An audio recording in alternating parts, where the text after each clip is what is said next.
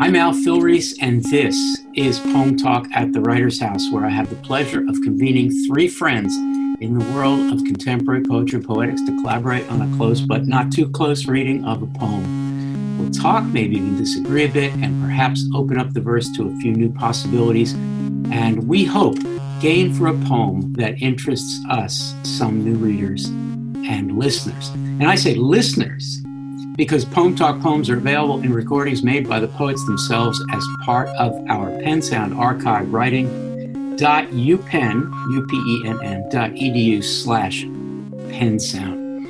Today, I'm in Philadelphia, a few blocks from the aforementioned Kelly Writers House, joined here through the quasi-magic of Zoom by Bonnie Finberg, recipient of the 2014 Kathy Acker Award for Fiction, whose poetry, photographs, and fiction have been published and translated internationally and have been included in various gallery exhibitions, whose books include a novel, Callie's Day, a short story collection, How the Discovery of Sugar Produced the Romantic Era, Deja Vu, including poetry and digital collages, and Sitting Book, whose work can be found in Ragged Lion Press, Big Bridge, Sensitive Skin, Thrice Fiction, KGB Literary Journal, Evergreen Review, Brooklyn Rail, and many other places, and who is currently working on her second novel. And by Julien Poirier, poet and longtime Bay Area resident, who is author of Stained Glass Windows of California, Way Too West, TOO, Out of Print, and other books, who in 2005 published an experimental newspaper novel, Living, Go and Dream, Ugly Duckling, whose poetry album Higher in Canada appeared on SoundCloud in 2016 and presumably is still there, a founding member of the Brooklyn-based nonprofit Ugly Duckling Press Collective and co-editor of one of my favorite books, Frank Lima's Incidents of Travel in Poetry, New and Selected Poems, a book that was turned on to me by the next guest, Jake Marmer. Remember that, Jake? We talked about Frank once in Palo Alto. Yeah, it was so much fun. Jake Marmer himself, poet, performer, educator, whose ecstatic interstellar collaboration with the great John Schott on guitar and Joshua Horowitz keyboard has produced a new album of poetry, Klez, jazz, avant experiments, a record that is called Purple Tentacles of Thought and Desire, whose previous books of poems include Jazz Talmud, and whose previous recordings include a CD that I have on repeat here at my house in Philadelphia, Hermeneutic Stomp. Try that on repeat. And whose brand new book as of this recording is Cosmic Diaspora, published by Station Hill Press. Jake Marmer, thank you. Hello, thank you for doing this. Thanks, Al. It's good to see you, as always. And Bonnie, hello, welcome to Poem Talk. Hi. It's just great to see you. And you're joining us from New York? Yes, I am. Fantastic. In the thick of it. In the thick of it, exactly. And Julien, welcome. You're in Oakland, I think, yes? I'm actually in Berkeley, Al. Yeah, my hometown of Berkeley. Moved back here after being in New York for a long time. And it's great to see all of you, and thanks for having me on the show. Oh, a pleasure. And this is going to be so much fun. The four of us have gathered here today to talk about a poem by the late and much missed Steve Dalachinsky. The poem is called With Shelter Gone. And our recording is clipped from a YouTube video that recorded a reading that seems to have been taking place in 2008. So here now is Steve Dalachinsky performing With Shelter Gone. This is about displacement, which most of us were through our history. See, one more. One more? Yeah. Oh, shit, I can't have two more, Jake. I'm old, remember that. This is called, hey, you're gonna get old too. This is called With Shelter Gone. Fruit flies seem to be coming out of my body, out of my very skin. Ripening banana, squeezed orange, damn fruit flies leaving my chest through my nipples into every room I enter. Around the sink I give them purpose, create a purpose, they acquire purpose. Alphabet without knowledge of itself, numbers without sequence, mind too scattered to give meaning to. 7th and K, where I grew up, lava to adult, among Jews, among Italians, among Jews, among letters, numbers, on my road through the decades, past Avenue X onto Stillwell, the hot cyclonic nights, theater of spills, thrills, drugs, bugs, and boils, a movie wherein you are what you are watching and always moving.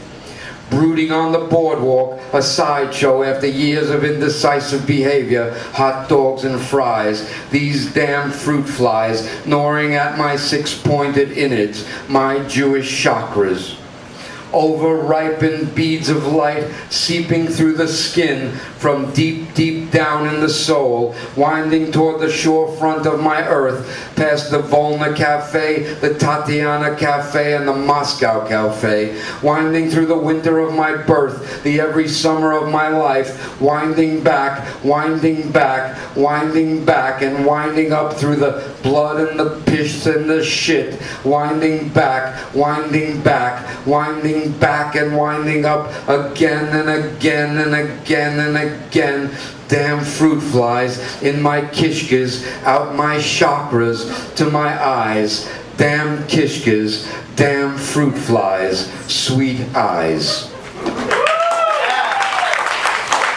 Thank you.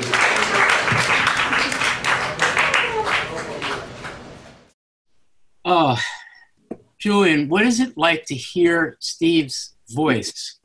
It's like hanging out with him. Yeah. Yeah, just direct transportation to the living soul of my friend. Almost literally, you know. So that's what it's like for me. Bonnie, the poem is partly about Brooklyn, growing up in Brooklyn. Yes. He was born in Midwood, and 7th and K is right around there. So it's, pretty accurate. And then there's reference to the Russian sections, Brighton Beach, Sheepshead Bay, and of course the Coney Island. So, but that voice, to pick up on what Julian was saying, that voice is really more Brooklyn here than almost any other recording I've heard. Can you talk about that voice and the accent and the New Yorkishness of the whole thing? Well, yeah, I mean, we shared that Jewish Brooklyn thing. We both grew up in Brooklyn. We both wanted to get the fuck out. We both wanted to get the hell out.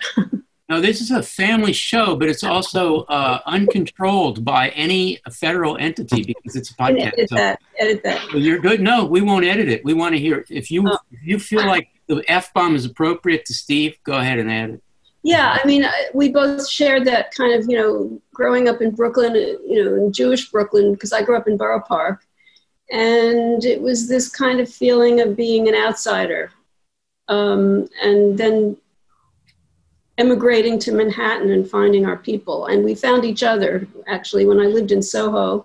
That's how I met him, because he had his outdoor, flea market thing going there with his books and his tapes and his records. And that voice that he has it's kind of like, being around Steve for me was like being home, no matter where it was, because we spent a lot of time together in Paris, him and Hugo and I, because I lived there for 7 years, and they would come, and wherever he was, that voice just, even though I hated Brooklyn, there was something about that was very familiar, and I just felt very simpatico with it. And it was more than just a voice, it was a sensibility, I think some listeners to this podcast, let's just say, are either not familiar enough with New York or just old enough to think about what Bonnie was talking about, which is the big move, the big walk, the big crossing over from Brooklyn to Manhattan, to Lower Manhattan, where the art would be. Nowadays, you go back and forth between Brooklyn and Lower Manhattan, or pretty much anywhere, Upper Manhattan, and you're going to find the art scenes, maybe even more in Brooklyn than elsewhere. But Bonnie's right. This is a poem partly about being in Brooklyn and being, in a way, having to grow up in a place that's not art, shall we just say. So would you comment on that, and then somehow, Jake, tie it up to this whole thing at the end of the poem about winding back, winding back. It seems almost that he's decided to roll the tape back and go back as far as he can to the early memories. Go ahead, Jake. See what you can do with all that. I mean, certainly he's winding back what it is that he's winding back to is an interesting question. I hope we'll wind back to that a few times, because I think it means a number of things here, and not just Brooklyn. I think there's like a reference maybe to the poem itself too. But he is kind of uncovering memories, and he's riffing on a very odd combination of something that's visceral. And when people talk about poems being visceral, like this is visceral, he's talking about kishkas, like, which in Yiddish means like guts. Literally, he is dealing with some like hardcore visceral stuff, and it feels like this is where he's going. He's going inward into his viscera, into his kishkas, and finding the kind of things that you would find in those places and unearthing them, and that too becomes part of the poem. And when Julian says like, oh, this sounds like Steve talking, I absolutely I totally resonate, and this with that this combination of something that's kind of like intense and a little weird, and maybe a little not appropriate for the a certain kind of an art scene, but with Steve, it comes out, and it is tied to like a profound existential commentary. Julian, it's perfect time now then to bring in this thing about the fruit flies, because the opening of the poem suggests that here this speaker is thinking, well, I'm rotting, I'm like an old piece of fruit in a hot kitchen. I don't want to push this and say it's some kind of pre-elegy, but there's a rottingness about it that may be related to the detritus and the kishkas and all that stuff. So help us with that, Julian, the fruit fly stuff, because they keep coming back. Yeah, well, when I see that, it's hard for me, again, not just to see Steve in his apartment in the middle of the summer, where this poem might have actually happened, and where he's at first responding to the actual moment he's in, feeling like a rotten piece of fruit, and probably even fruit flies really zooming around his head inside that apartment, right? And what it does is it then sparks this connection, maybe even to a literal, like exact Brooklyn afternoon, or some sort of memory stew of those things. He's back there, and then his poem it's a voyage through that, where I feel like Steve is spontaneously bringing up what arises and anchoring himself with the repetition, which he really learned through free jazz, and that repetition of music, going far out with the images, but continuing to ground himself with the repetition, bringing it back. Mm-hmm. So that's how I see it, is that he's coming from, and also from knowing Steve, this seems likely to me, that he's coming from a moment, like an actual moment, a physical moment that he's in, and then sort of adding that hot water to the tea leaves, and steam, and that's sort of blooming for us in the poem. Yeah. Bonnie, this is such a good segue, or that is to say, Julian's comment is such a good segue to this really important line, which starts the theme that it's about the poem. I give them purpose. So you get a lot of fruit flies, and then presumably I making this poem, I give them purpose. I create a purpose. And then there's a reference to alphabet without knowledge, which is very complicated. But let's start with I give them purpose. Is it, as I'm implying, a kind of metapoetic moment where he's talking about how this poem, which can be about fruit flies, is going to create something out of them? And what is he doing with that turn, do you think? It's difficult. It was a difficult section for me to kind of parse, but I feel just in general, and maybe that's part of it, that this poem for him was a way to kind of reconcile, let's see, it was 2007. I'm not sure when he got his diagnosis, of the first cancer. I think before that, it was very much about his mental state and his history, with his parents having him committed and stuff. And then at a certain point when he got diagnosed, he became very concerned with bodily things. And I think this poem is a perfect example of the combination, how those two things just kind of they're like sort of a multi-layered state of things for him that was always present. And I like what Julian said about the kind of spontaneity and his influence of free jazz, and also Creeley and Kerouac, who were very much like situated in the moment, and almost in a William James kind of way, the way he wrote about his own self-perceptions. Mm-hmm. He managed to skirt the cliche of kind of solipsistic, self-referential kind of confessional poetry. Right. He had a sort of ironic humor about himself, and he would just kind of diverge like you're on some ride, and it would just take this unexpected turn, So he never fell into that. But, and I think for him, maybe what he's saying in that is that all of this somehow combined. He was very concerned about his mortality at all times. And this was, his poetry was his legacy. And I think it's true. I think that he was seeing this as some way to kind of rise above his mortality with this that he created, Jake and Julian, I want to ask you both this next question. Bonnie said that we feel while we're reading this poem that we're going on a ride. I think that's totally true about the way it gets constructed and presented. And then we remember the rides of Coney Island. So we do go on a ride. In fact, this is where the language becomes memory.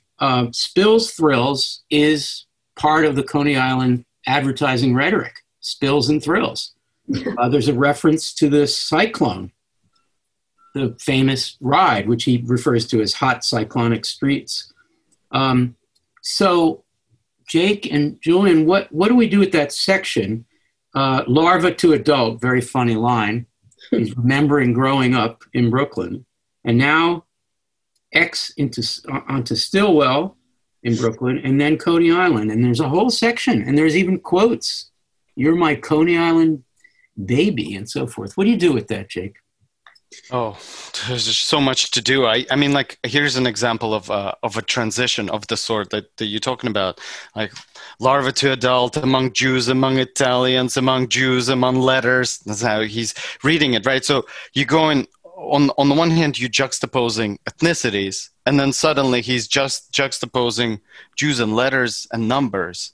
And this is the kind of like a roller coaster-esque transition that you're talking about. On the one hand, that there's kind of like an identity, a certain kind of Brooklyn identity. He often talked about friends of Italian heritage that he has grown up with, and stuff that he had absorbed from there. And then all of a sudden, there's like, it gets kind of almost mystical, like Jews and letters and numbers. You kind of like a throwaway allusion to something that's kind of sounds Kabbalistic. I don't. To Kabbalistic me, for sure. Kabbalistic for sure. That's alphabet without knowledge.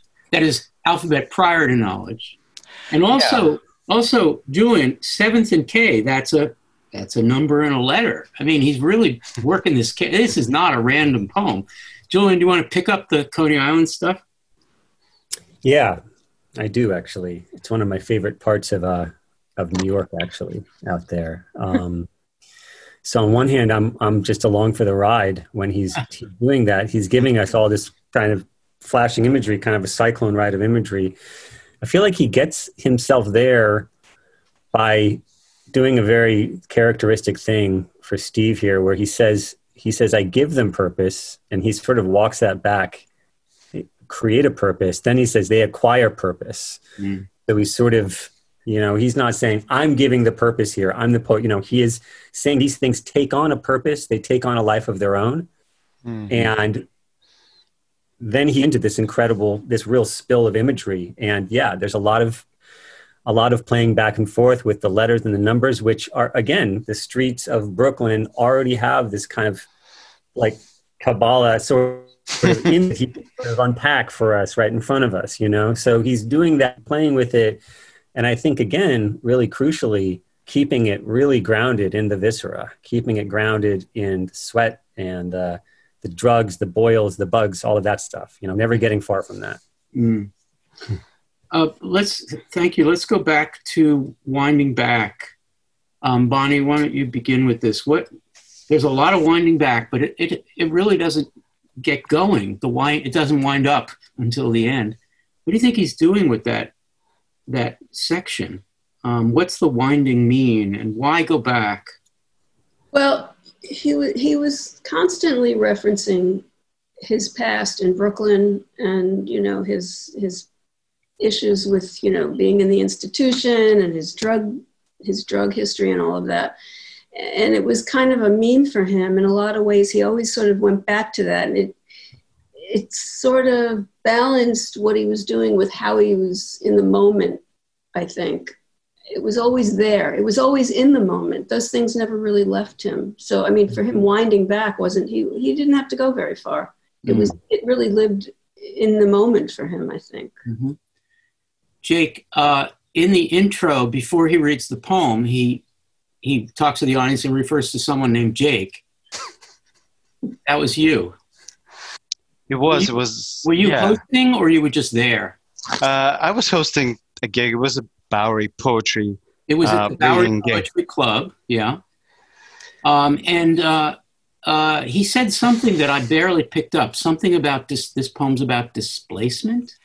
No, that was about the next another poem he was going to read. But I was reminding him that he was, just reaching the time limit of the gig, and he was just, if you keep listening, later he starts kind of like pushing on it, and she's like, "You want to kick me off? Go ahead, kick me off. I'm old. Like, come on, I want to give some more." And of course, he was loving how much it was a younger audience, and they were just like loving him in the moment, and he was feeding off of it. He wanted to keep going. Well, I want each of the three of you, please, to comment on the title. When I heard him refer to what is apparently another poem about displacement, I began thinking about what it means to title this poem "With Shelter Gone," because the poem is in an apartment, and it goes out into his old stomping grounds. But I just want to understand. I'm moved by the title without understanding it. So Jake first, then Julian and Bonnie. What do we do with this title? Yeah. Okay. That's cool. It's kind of a hard question, I think, with Shelter Gone. I mean, you would think it's like the unveiling of those fruit flies. Like the fruit flies are no longer sheltered, and I like what Julian was saying about like picturing the hot New York afternoon, like he's schwitzing, and there's even a reference to overripened beads of light. Like this is how he's describing sweat, like almost like transcendent schwitzing and on a New York afternoon, and like the fruit flies unsheltered, and then just a certain unveiling of the self, of difficulties and traumas that are also are out there, and you can't quite shelter them anymore. And Bonnie, who knew Steve, so well, I think, and knows far more than I do the sort of difficulties that he had lived through that you briefly referred to. I think this is the stuff that he is kind of starting to show a little bit, and those who knew more of Steve know what these are references to, and others who don't also are getting a sense and are kind of getting a sense of what's being unsheltered here. Mm-hmm. So, Julian, Jake, I think appropriately took a fairly metaphorical approach to the idea of shelter. What's your take on that? Well, it's also very metaphorical, and it connects to what Bonnie was saying, to what both Bonnie and Jake are saying. I think that once this poem lit up in Steve's mind, it becomes a poem about death, but it's also a poem about before birth. If you go, I think when he's winding back and he gets to that line, through the blood and the piss and the shit, he's back now before birth. He's gone every summer of my life. So winding through the winter of my birth, the every summer of my life, and back, winding back through the blood and the piss and the shit. And then he winds up again, right? But he goes back to the point before he's born, before he's like identitied as this person. So there's there's the nothingness on either side. And that's what I think when he's saying shelter gone.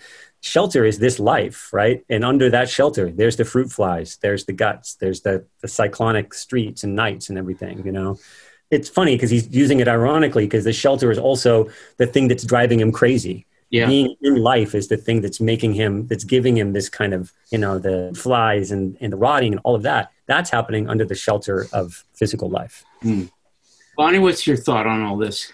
Yeah, I think to kind of expand on what Julian was saying, I think there was a sense of vulnerability, you know, in this whole thing of his, just sort of the fragility of being alive. And you know, I think he felt very vulnerable when he became ill.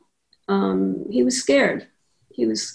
And this is, you know, it came out in these extraordinary ways in his work.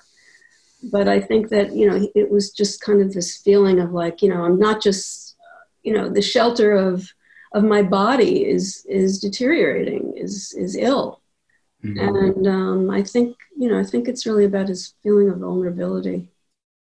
Over-ripened beads of light seeping through the skin from deep, deep down in the soul, winding toward the shore front of my earth, past the Volna Cafe, the Tatiana Cafe, and the Moscow Cafe, winding through the winter of my birth, the every summer of my life, winding back, and winding up through the blood and the piss and the shit, winding back, and winding up again and again and again and again.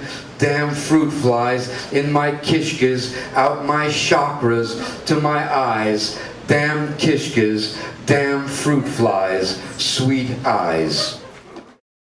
We're winding back and we go to Brighton Beach and Sheepshead Bay briefly. And I take that not to mean anything literal about where Steve would go if we wound back, but I take that to me, that's a nod toward the immigrant origins, probably, right? It's a Russian family in part.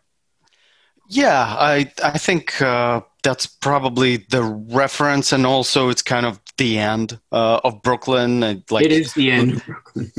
You know, you're reaching like past the Volna and Tatiana Cafe. It's the ocean. Like that's it, and yeah. Maybe that it's like winding immigration in reverse, right? This is what Julian was talking about. Like if we just roll the tape all the way back, we flash through immigration and we flash through origins and we flash through people running from pogroms, and that's where it all started. Yeah, mm-hmm. Interesting. What did that make you think, Jake? The Volna Cafe, the Tatiana Cafe, the Moscow Cafe.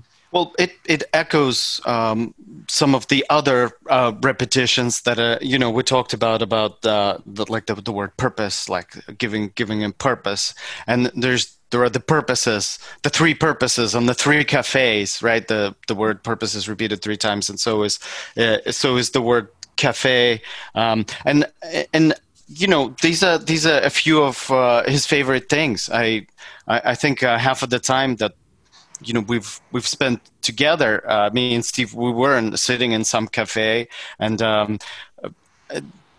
like these great joint experiences would happen over meals. He really liked, you know, sitting and eating and philosophizing and talking this talk that you hear in the poem. Yeah, that's what I was remembering. A great connoisseur of cafes. I love how they appeared, and that's what I thought as well. Julian and Bonnie, either or both of you, after years of indecisive behavior, well, we're moving along. We've got the Coney Island Baby song. We've got the Boardwalk, a sideshow, a word I underline but don't know why, a sideshow. And then after years of indecisive behavior, hot dogs and fries. And then those damn fruit flies, which rhymes with fries. Julian, first, what do we do with that? Is it simply a personal reference that we don't need to get? Was he shy about having a Coney Island Baby when he was a young guy? What's he remembering?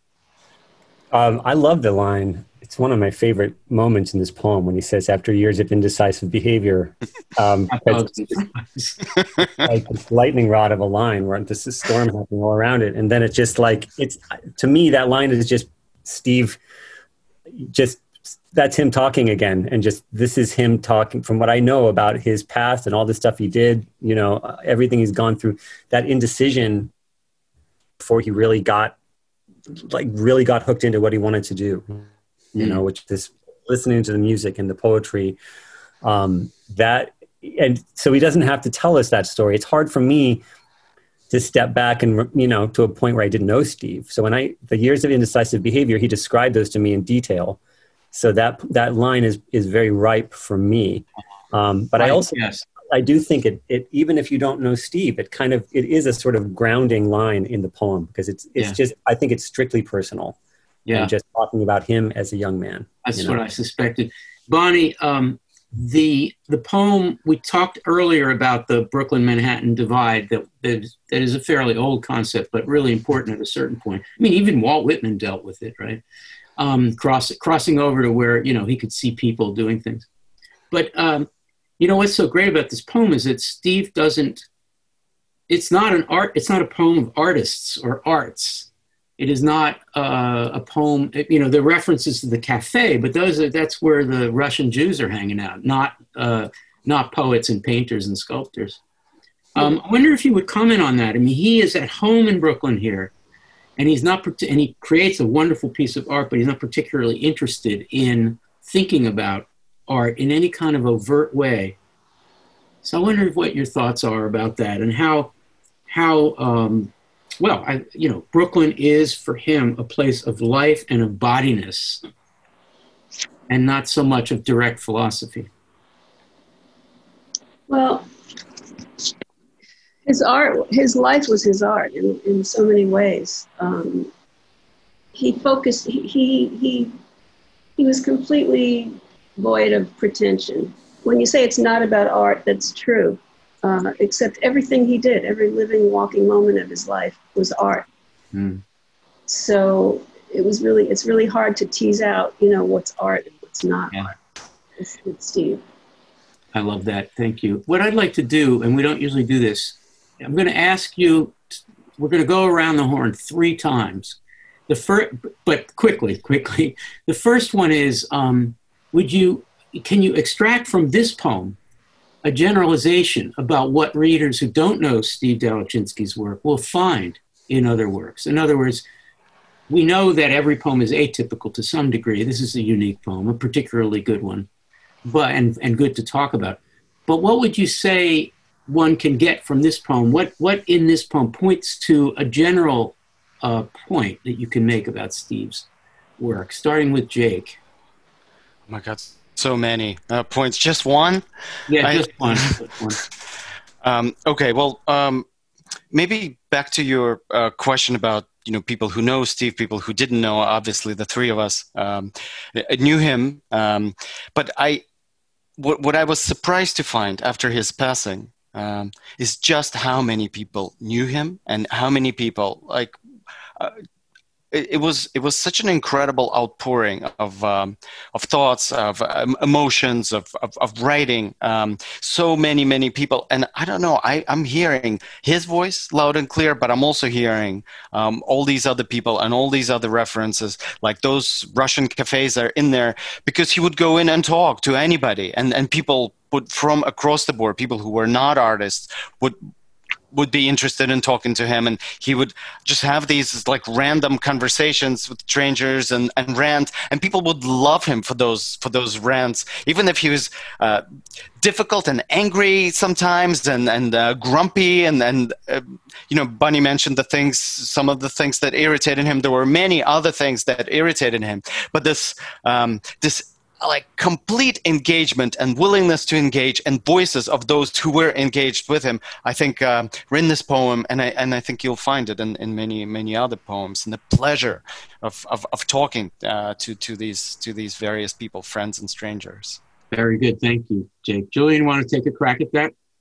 Yeah, so I feel like this poem is this it's actually really representative of his stuff. I think any poem he writes is going to be, because he has this he had this knack for letting a poem take over. Once he was in the poem, once it started happening that he and the poem were sort of merging, he would let the poem take over and start, and he would run with that. He'd shape it. It's not to say that he just like let it, there's automatic writing or anything. He had really pretty strict sensibilities of what he wanted in the poem. And yeah, if you go into the poem and you start looking at it closely, you realize how well made it is, really. Like it's made to really channel water from like top to bottom, you know? But you find that, I think that his letting go and at the same time being like super present is a characteristic that you find in this poem. So you enter this poem, you're in his landscape, and you don't know what you're going to find, but you can sort of see the horizon, and you want to head there, you know? Great. Bonnie, your take on that? What about this poem points us to his work in general? There's this kind of conflicting thing that Steve had, this contradictory thing about he was a terrible complainer. He always wanted what was on your plate, no matter what he ordered or what you ordered. He always wanted the thing on the other side of the room or whatever, and he never felt like he was getting enough attention, and yet he got more attention than anybody in the world that I can think of. And at the same time, there's this complaining aspect to this, but there's also this incredible love that comes through. I mean, when he talks about Brooklyn, it was almost like a love-hate relationship, because I mean, he talks about it, Stillwell, the hot dogs and fries, and the Coney Island Baby thing. He loved Motown, which was very much a part of growing up in that era. Being a teenager in Brooklyn, then there were people on the corners singing that stuff, and I think this poem really encompasses both of those things. His incredible irritation. Fruit flies are very irritating. Oh yeah. And actually, they kind of symbolize the devil in a way. And at the same time, this incredible connection to everything around him with this sort of joy for life. Why I think he feared his mortality so much, because he wanted to be here for everything. He never wanted to miss anything. Yeah. Dying, you miss it all. It's it. Yeah. Okay, Jake, our second go around, now we're going to have to be even faster. This time, because I think a lot of people listening to this are going to be hearing about Steve Dalachinsky, not for the first time, but maybe, or certainly there's a lot of people who are going to think, wow, that's a poet I don't know enough about. I should check it out. So your job, the three of you, is to say something about why this is important, why Steve Dalachinsky's work is important. I don't mean important in some sense of some ultra canon, but I mean why we be less as a poetry community, for one thing, without it. To me, well, again, many reasons, but his relationship with jazz and the music world is, I think, is incredible. And I met him personally for the first time at a reading that he was doing with Amiri Baraka at the Stone. And Baraka had the first set, and then Steve and I came for Baraka, and then we met. And repeatedly, I would go to see him in his collaboration with musicians, and he would understand music profoundly, like really experimental, out there music. He would love it. He would never miss a gig, like Bunny is saying, like if you run into Steve, you're in the right place. This is where good music is happening. And a certain sensibility, a certain understanding of how musical thinking unveils and unfolds would be very much part of his poetry, and learning it to me was incredibly just enriching and educational, and it helped me understand something about music. It helped me understand something about poetry, and also the way that he combined the two in live performance was absolutely stunning. Fantastic. Julian, can you follow that? What do people need to know about the importance of this work, or what would be missing if we didn't have it?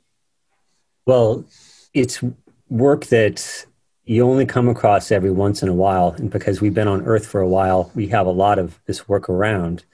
but it's really it's the top. It's like the best kind of work because it's channeling a real person. You know, I mean, there's that love that Bonnie mentioned is so deep in the poetry, the enthusiasm and all the griping. Everything is in there. You know, there's no kind of like, I'm going to leave that part out or sort of there's total candor in the work, you know? So it's as good as anything anyone ever made for that reason. So when you come to it, that full candor, it ends you and it liberates you, you know, it inspires you. And so that's what I would say. It's essential for that reason. Thank you. Bonnie, what would you say? There's a lot of, I agree with what everyone else said, and to just add to it, I think for me, this is a good example of how influenced he was by the Beats and by free jazz. And when you'd hear him read with music, there was nothing like it. I actually ran a series with people who were reading with music. There was nobody like Steve reading with music. He was an instrument. He became one of the instruments in the performance, and you know, he just embodied a kind of combination of language and music in his work. That was, I mean, even the kind of, like what Jake said before about the repetition, you know, and sometimes Giorno did that too. But there was something very unique in the way he delivered his. It works beautifully on the page, but to hear him read it is always an exciting thing. Great, thank you. Okay, for our last go around, it's final word. So this is your chance to say something about this poem that you came here today to say, but it just didn't come up in the conversation so far. It could be a line or a phrase. It could be an idea or a point. But just put something in the record that hasn't been said. So, Jake, what do you got? What's your final thought?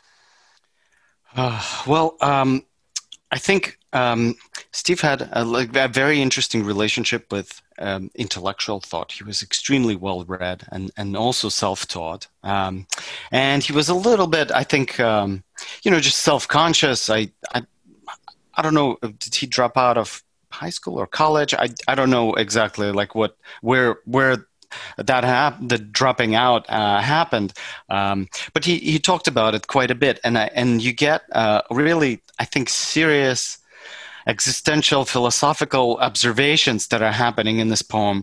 But he also wanted to dial it back, or just like say it in a certain kind of unique, straightforward way that.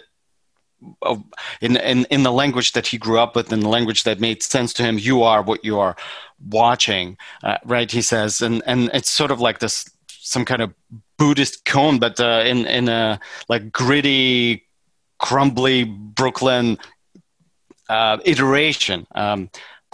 That's what I want to say, and I don't know. I also want us to think some more, or listeners to think some more what those fruit flies are. I feel like there's a lot more to say there. Yeah.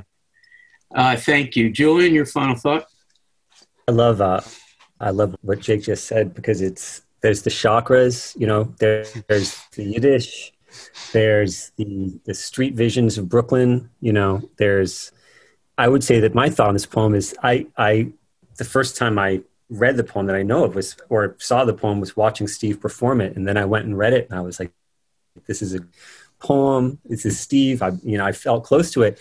We've talked about it for a while now. And I feel it's like being led into a garden and you see all these beautiful things. Oh my gosh, all that great stuff is growing. And then someone has you zero in and you start looking at the stems and like all the stickiness on the stems and the tiny leaves and the complexity of what's here.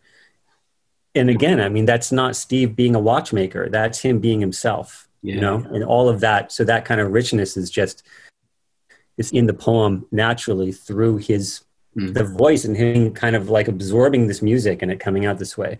So I would just say I'm amazed by how much I've enjoyed taking a deep dive into the poem. Oh, great. Thank you. Yeah, it does pay off, especially when you think,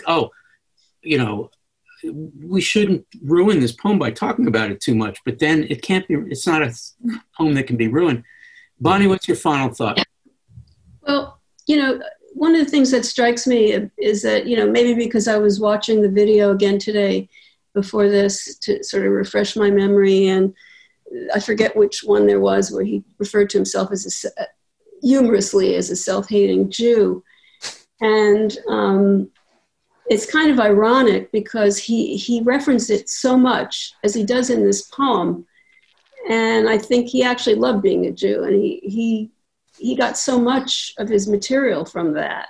And I'm also, one of the things that we haven't addressed about the numbers thing, I don't know why, but numbers without sequence, it just made me think of tattoos on, because I grew up in Brooklyn also, and there were people who had numbers tattooed on their arms. And pretty much anyone who grew up in the 50s in Brooklyn had access to seeing that as a kid. And it was a very searing memory. And I wonder if that was part of that reference there. Yeah, I think it is. I want to take a chance for a final word. It's actually kind of two rolled into one. Steve Dalachinsky was influenced by a lot of different kind of writers, but they kind of add up. Blake, you've got the visionary quality to it, certainly. Kafka, there you've got that kind of Jewish absurdism, and the bugs, for sure, right? Camus is an influence on him, and so there's a certain amount of more absurdism.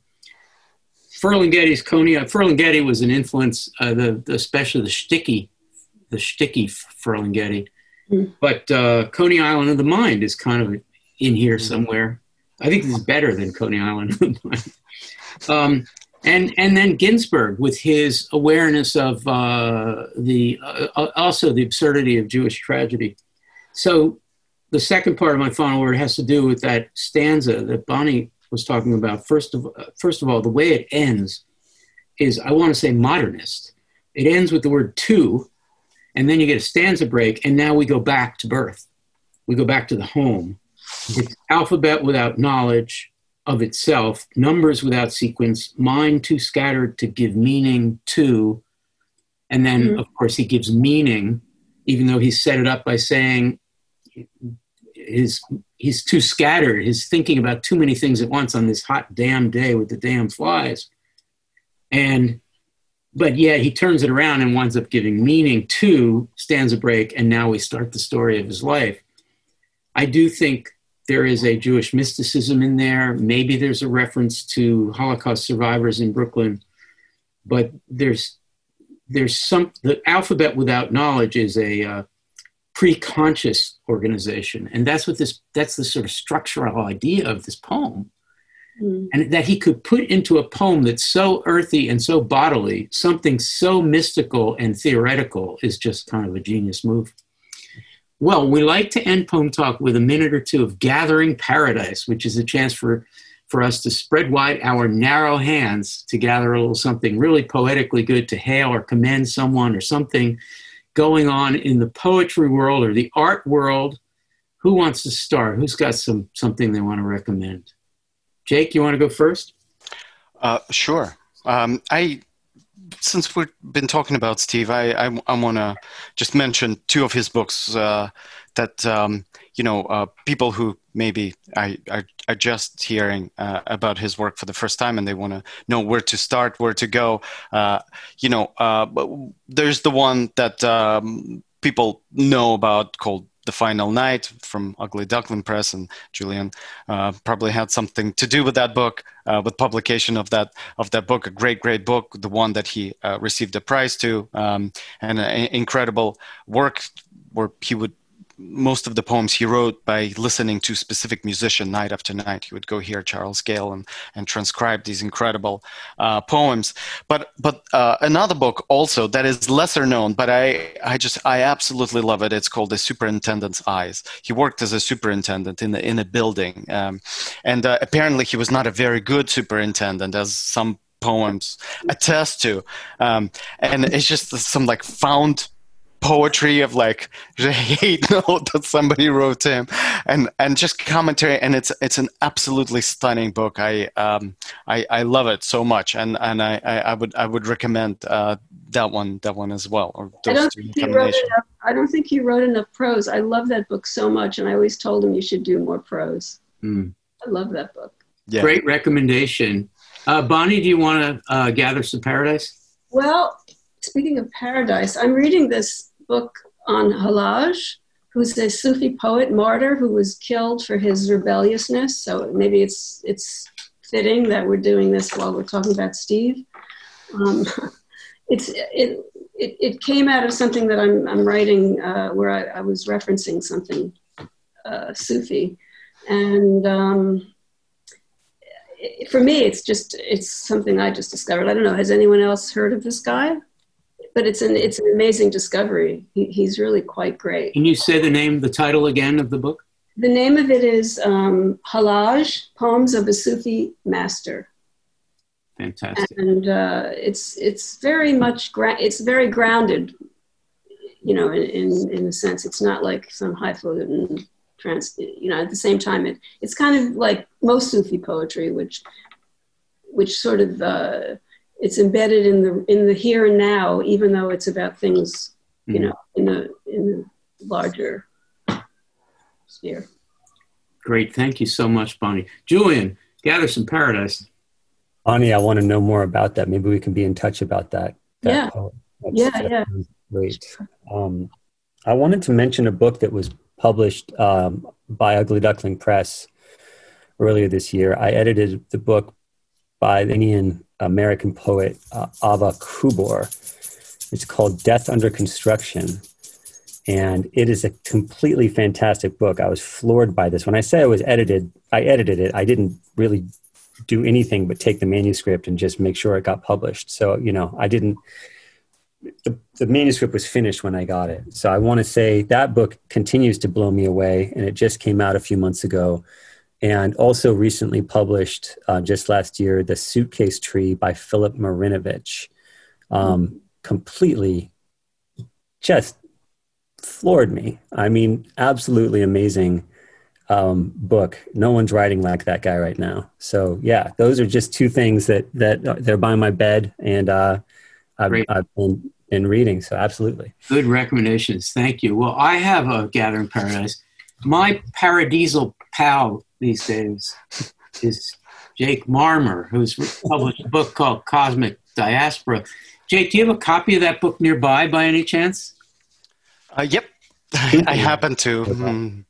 Jake already knows my excitement about a passage in this book, which is a preface to a section called Inscriptions, where he basically creates transcriptions, transcriptions from music for music.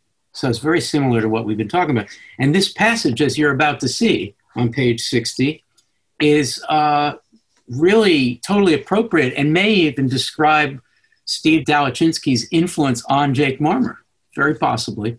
So, and for one thing, the memory takes place at the Stone. So it's all tying together. Would you read on 60 and 61 paragraphs 1, 2, and 5? With pleasure.